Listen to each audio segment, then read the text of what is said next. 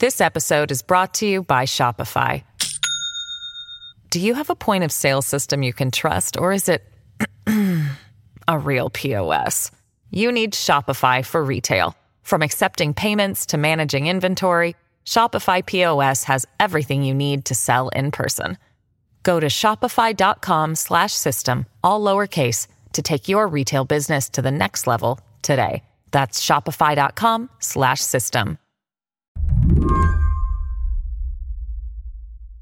Back in the spring, Ross Barkan, who writes about New York politics, was busy covering the mayoral primary in New York City when sources started coming to him and saying, listen, there is this other race you really should be paying attention to. The mayoral primary in Buffalo. What I was being told was, look, this is an election where not a great number of people will vote. And also it's one where a lot of people are tired of the incumbent. And Buffalo is changing, and Walton is representative of that change.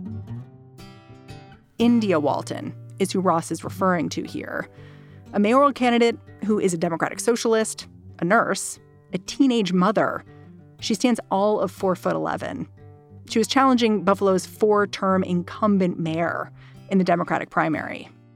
Did you anticipate that Buffalo would be looking at potentially electing a self-described socialist as mayor? No, I did not. And part of that is because of the nature of politics in Buffalo, where there isn't really a lot of change. It's a city that is heavily Democratic, where the machines have traditionally been strong, where you have very little turnover in terms of who's in power and who leads. And Buffalo has only had 3 mayors or so since the 1970s. But then Walton won her primary. Jeff, it is electric in here inside the India Walton campus. Suddenly, the Socialist was actually the candidate on the Democratic Party line. She is expected to take the podium any moment as results. If you listen to what Walton had to say that night, there's a giddiness you hear and a confidence. As the results come in and the people all around her start shouting, she stands back and she just beams. I hate to say I told you so. She just doesn't sound like an old school candidate. This is the work of a well-meaning group of rebels and revolutionaries.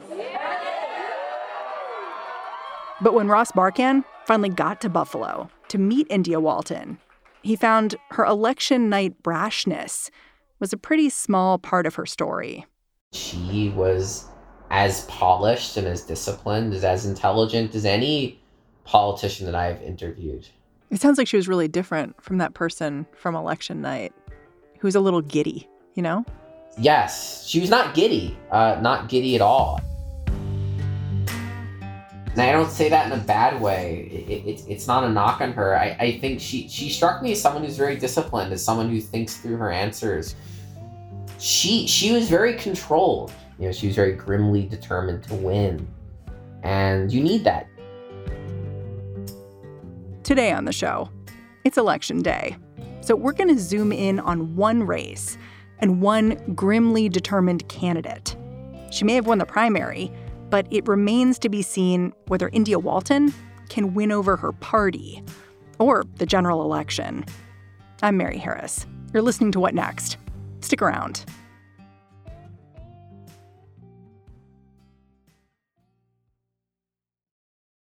This episode is brought to you by Discover. When it comes to your finances, Discover wants you to know they are the credit card that is always there for you. With 24/7 U.S.-based live customer service, everyone has the option to talk to a real person anytime, day or night. Yep, that means no more waiting for, quote, normal business hours just to get a hold of someone. We are talking real service from real people whenever you need it. Get the customer service you deserve with Discover. Limitations apply. See terms at discover.com/creditcard. Before we really get into the mayoral race, I really want to talk about Buffalo as a place.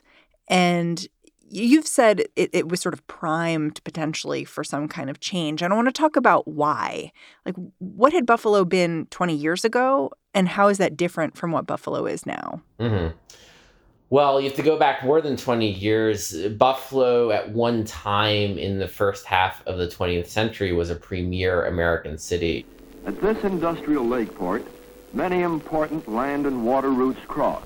You're talking about a city that was once the 8th largest in America. A center of commerce, like just steel production. Yes. The mills of Buffalo provide part of the steel, which is a basic material for our country's industries. Bethlehem Steel was in Buffalo. Car manufacturing. You had a major shipping industry in Buffalo off of Lake Erie. Buffalo's grain elevators and flour mills are the biggest in the world. You're talking about a place that was really at the center of American commerce. And like a lot of industrial northern cities, it suffered horribly from the closure of industries and the trend toward globalization. By the 70s and 80s, you saw a lot of heavy industries downsizing, leaving northern states, leaving the country altogether. And Buffalo's nadir, its lowest point was really around 1982. And that's when Bethlehem Steel goes out. And that was traumatic for a city to lose an employer. And you can imagine 20,000 people working for Bethlehem Steel. And all of them, or a lot of them, were unionized and were making good money and were supporting families that way. What's the economy of Buffalo like now? The economy has changed a lot. On one hand, it has diversified. You've had a lot of real estate investment. You've got a lot of development happening in the downtown area, in the waterfront area, a lot of office buildings, medical campuses, things like that. And you have a younger population that is infusing energy and money and tax dollars into the city. But, and this is a big but, the city is still brutally poor. It has a very high poverty rate, and the poorest residents of the city have remained quite poor. And the Renaissance in Buffalo has not really touched them. Buffalo is a city that is psychically and geographically divided. To the east is the poorer part of the city, the more black and working class part of the city. To the west is the more affluent part. And you can move pretty easily among the sections, and that's not a very large city, but you do see the difference, and you can quickly move from a place that looks like it has a lot of investment to one that looks quite weathered and poor. Buffalo's current mayor, Byron Brown, he came up in politics in a pretty traditional way, starting as a staffer for local legislators, becoming a state senator himself, eventually winning office as Buffalo's first Black executive. He's been mayor for more than 15 years, and he's argued he should stay in office because he's overseen the city's resurgence. Brown would point to the fact that Buffalo has added population and become a more dynamic city under his watch. And there's no doubt Buffalo has reversed the narrative of decline, and that does matter. Our goal is to make downtown Buffalo one of the most attractive places to live, work, play, and visit in all of the state of New York. Yes, we're dreaming big. Yes, we're being bold, and that's the new Buffalo. It's now a place where people actually want to move to. And Brown would say, I have presided over this. I have presided over economic development. He is someone who is very close to the real estate industry. He is someone who has refused repeatedly to raise property taxes. And on one hand, you keep taxes low, and that keeps homeowners happy and keeps wealthier people happy, and perhaps that could feed some type of investment. On the other hand, it means the city has remained unequal. So when you talk about development in Buffalo, and you talk about the revitalization, it's for certain parts of the city. And it has not touched everyone, and it has not meant something to everyone. Brown's time in office has been marked by several investigations focused on City Hall and the mayor's inner circle. But Ross points out that in New York State, It's pretty rare for a long-term politician to avoid investigations altogether. Byron Brown himself has never been charged with any crime. In any case, for some voters, all this led them to question Brown's leadership. The issue simply was that he never had that viable challenger. Politicians can survive for a long time through scandal and even through a general wearying of the electorate if no one else emerges to carry the torch and to offer an alternative vision. You're kind of painting this picture where there's a guy who's been in office for a long time who seems vulnerable. And then this candidate, India Walton, shows up. Where did she come from? I know what we're up against. This isn't the first time I've been told what I can't do. But when has that ever stopped me? They said a teenage mother and a high school dropout, I wouldn't amount to much. But here I am. I'm running for mayor of Buffalo because my story should not be exceptional. All of us deserve to thrive.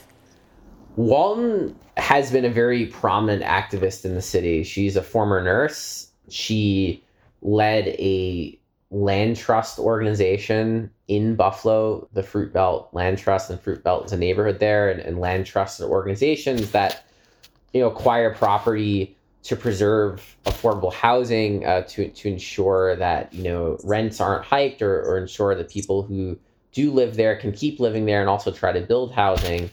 And she often talks about how she represents the working class in poor Buffalo because she was one of them. And, she has this inspiring backstory. She became a mother for the first time at 14, and that she was a teen mother, who struggled in high school.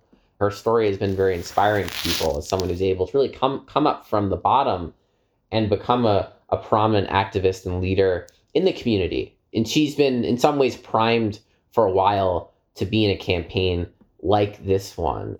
I was struck by how quickly it became clear that she was not a normal Democratic candidate. Like this story came out in the Buffalo News that she was still occasionally gigging for DoorDash while she campaigned. Yeah, she's atypical in a lot of ways. And, one problem in politics, as we know, is not enough working class people run for office. That races are expensive, that you have to know donors, or you have to already have organizational ties. And, she's someone who's not wealthy at all. And, this cuts both ways. On one hand, this makes her more relatable and shows she's struggling through many of the same problems that the average person in Buffalo is struggling through. On the other hand, it's a liability for her in that there are voters who in some ways want to look up to a politician, who want to believe somehow they're better than them. And that's an interesting balancing act. We're going to see how it plays out in the election, where do voters want to choose someone who's an activist, who's working class or poor like themselves, or do they want Byron Brown, who is never seen without a suit and tie? Very much the picture of a traditional executive. How did this all play out in the primary? Did Byron Brown make much of having an opponent? No, Brown barely campaigned, and all sides admit Brown barely campaigned. He took the election for granted. He was lazy. He didn't fundraise. He didn't even debate her. He really took the Rose Garden strategy of not engaging with the opponent, pretending there was no race, and it backfired. He lost. This is Buffalo, and it's not lost on me that we have a very entrenched Democratic Party that has no interest in our type of politics. Is it worth talking about the primary election and who turned out for it and how that tipped the scales for India Walton? The primary turnout was low. And, if there's a knock on Walton's victory, it's that not a lot of people voted. And you had a very low turnout in the working class Black part of Buffalo. And that part of Buffalo went for Brown, but a lot of voters didn't come. Which is interesting because a lot of the issues that India Walton's talking about, you would think would matter to the people in those communities. Yes, and Walton comes from them, but this has been a long-standing issue for insurgent candidates, for leftist candidates in general, which is reaching poorer voters, reaching working-class Black voters in particular. And a lot of these voters tend to be cautious. They tend either to be more moderate in orientation or simply more of the wait-and-see type. I mean, if you even remember, Barack Obama himself had an issue with working-class Black voters until he proved he was a viable candidate. By winning in Iowa. Yes. And then Obama was able to then do better with the voters after winning. So for Walton, she very much has to prove herself. And her base, certainly in the primary, did come from the more affluent parts of the city. Not the richest parts, not the old line money, but a lot of the newer residents who have come in recent years, who have college degrees. And also she did fairly well with the multiracial immigrant vote that's also become a part of the city, but doesn't yet vote in big numbers. So she was able to build a coalition around those kinds of voters, lose working class Black voters and lose working class white voters, and overcome Brown. Can you describe how Byron Brown responded when it became clear that he hadn't won the Democratic primary, that he just assumed, of course, he would win? Great rage, great indignation. And Byron Brown did something remarkable and deeply unusual, which was say, well, no, I lost the Democratic primary, but I'm going to keep running. I have stayed out of the public spotlight for a few days because I wanted to hear from the people of Buffalo. And the people of Buffalo are speaking loudly and clearly. I have literally heard from thousands. When we come back, how Brown has stayed in the race.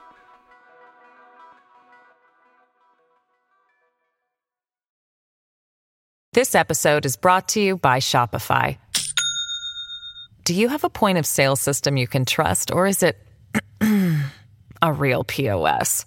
You need Shopify for retail. From accepting payments to managing inventory, Shopify POS has everything you need to sell in person.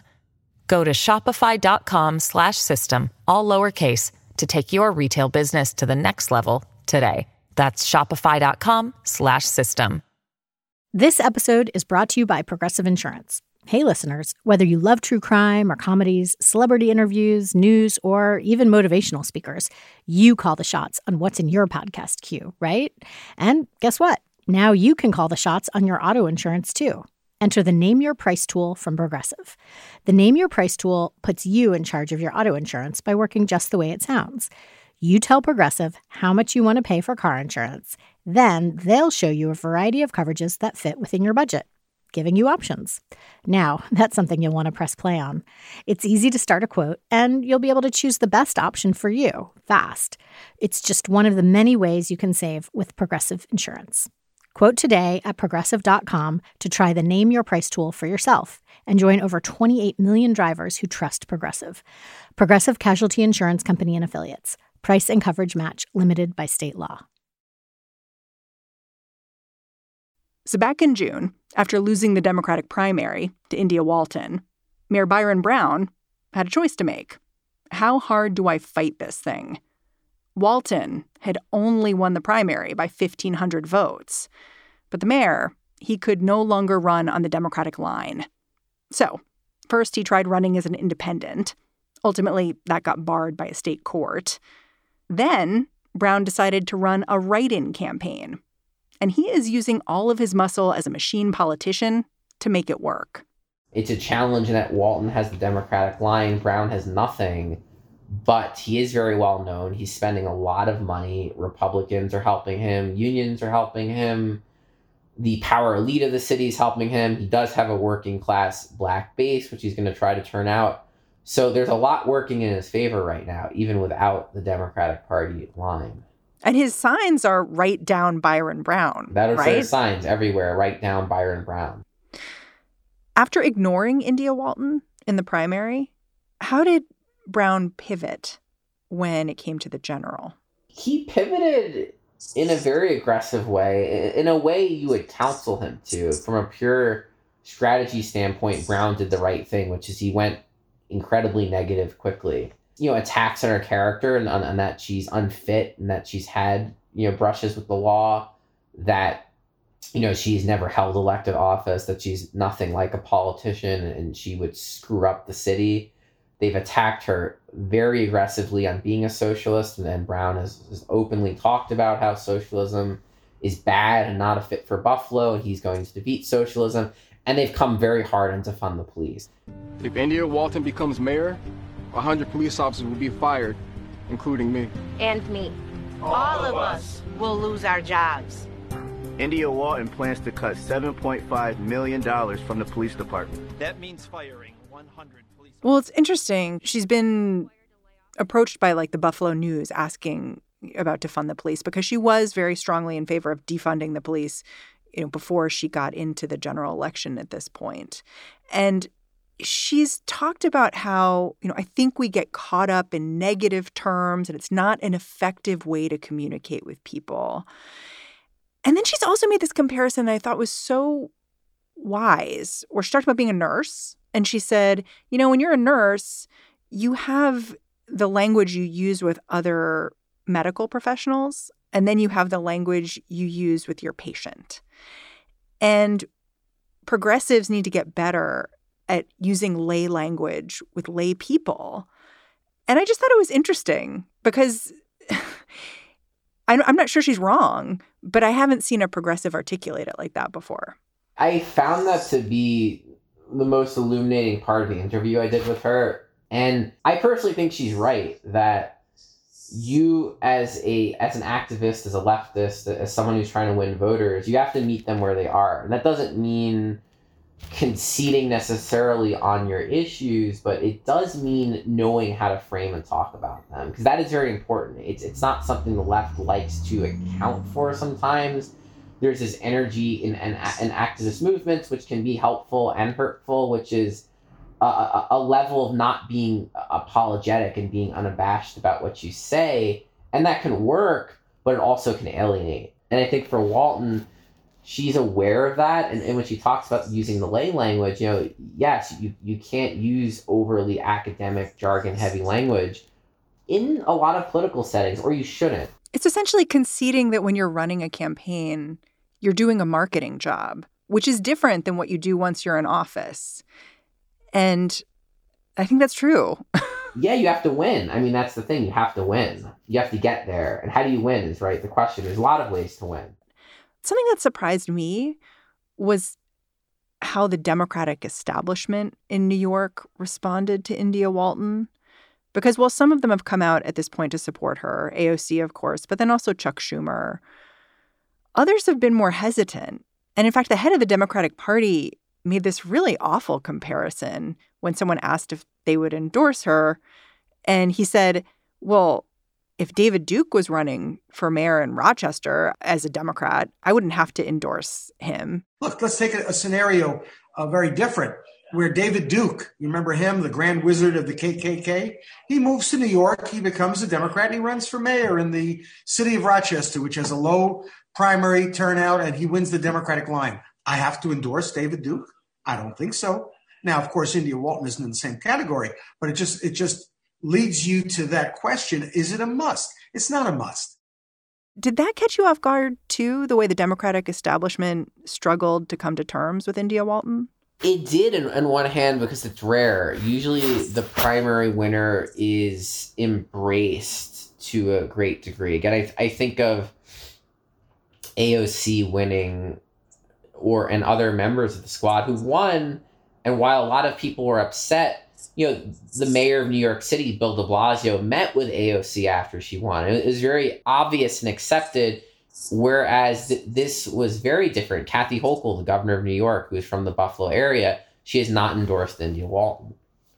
The leader of the Democratic Party, as you said, Jay Jacobs, made this heinous comparison, basically, saying, look, just because someone wins the primary doesn't mean the party supports them. And then he used the example of David Duke, which was nuts.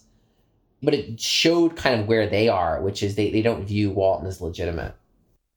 I wonder wonder if you look at how we got here in Buffalo with a major party candidate, a declared socialist, and you think it was kind of a special stars were aligned moment where you had a mayor who'd been in power for a really long time, was lazy in his primary election.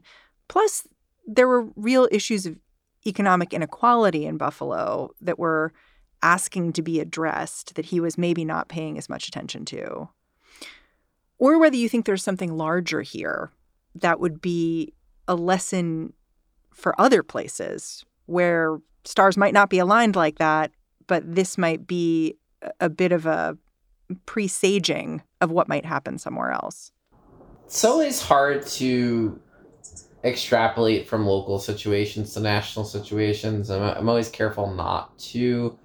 What I would say is that it's always worth running campaigns like these. Like, I think it's very good the left, DSA in Buffalo, organizers decided to take on Byron Brown. Like as a test? As a test, as a way to try to win and build power. You don't get anywhere if you don't make the attempt. If you don't run against Byron Brown, if you don't run against Joe Crowley, they persist, and you don't build political power and don't inspire people. I mean, Bernie Sanders was not elected president, but he single-handedly revived the democratic socialist movement in America. You know, DSA was a collection of baby boomers in little rooms, and now it's an organization with almost 100,000 people. So you've got to make the attempt. And it will be a setback if Walton loses, in the sense that I think it's going to be very dispiriting for activists and young people in Buffalo if Brown survives. At the same time, they can learn for next time. You can learn from your defeats, and you can keep running, and you can run candidates for other offices, and you can regroup in another 4 years and try again.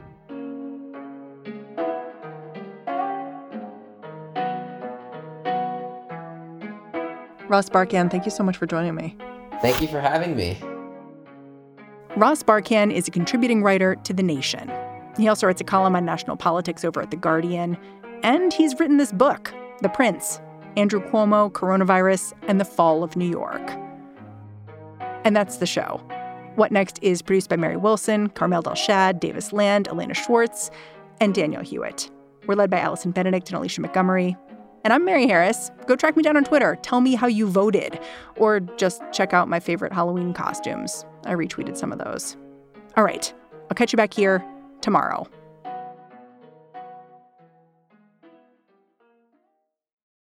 This is the story of the one. As a maintenance engineer, he hears things differently. To the untrained ear, everything on his shop floor might sound fine, but he can hear gears grinding or a belt slipping. So he steps in to fix the problem at hand before it gets out of hand. And he knows Grainger's got the right product he needs to get the job done, which is music to his ears. Call, click Grainger.com, or just stop by. Grainger, for the ones who get it done.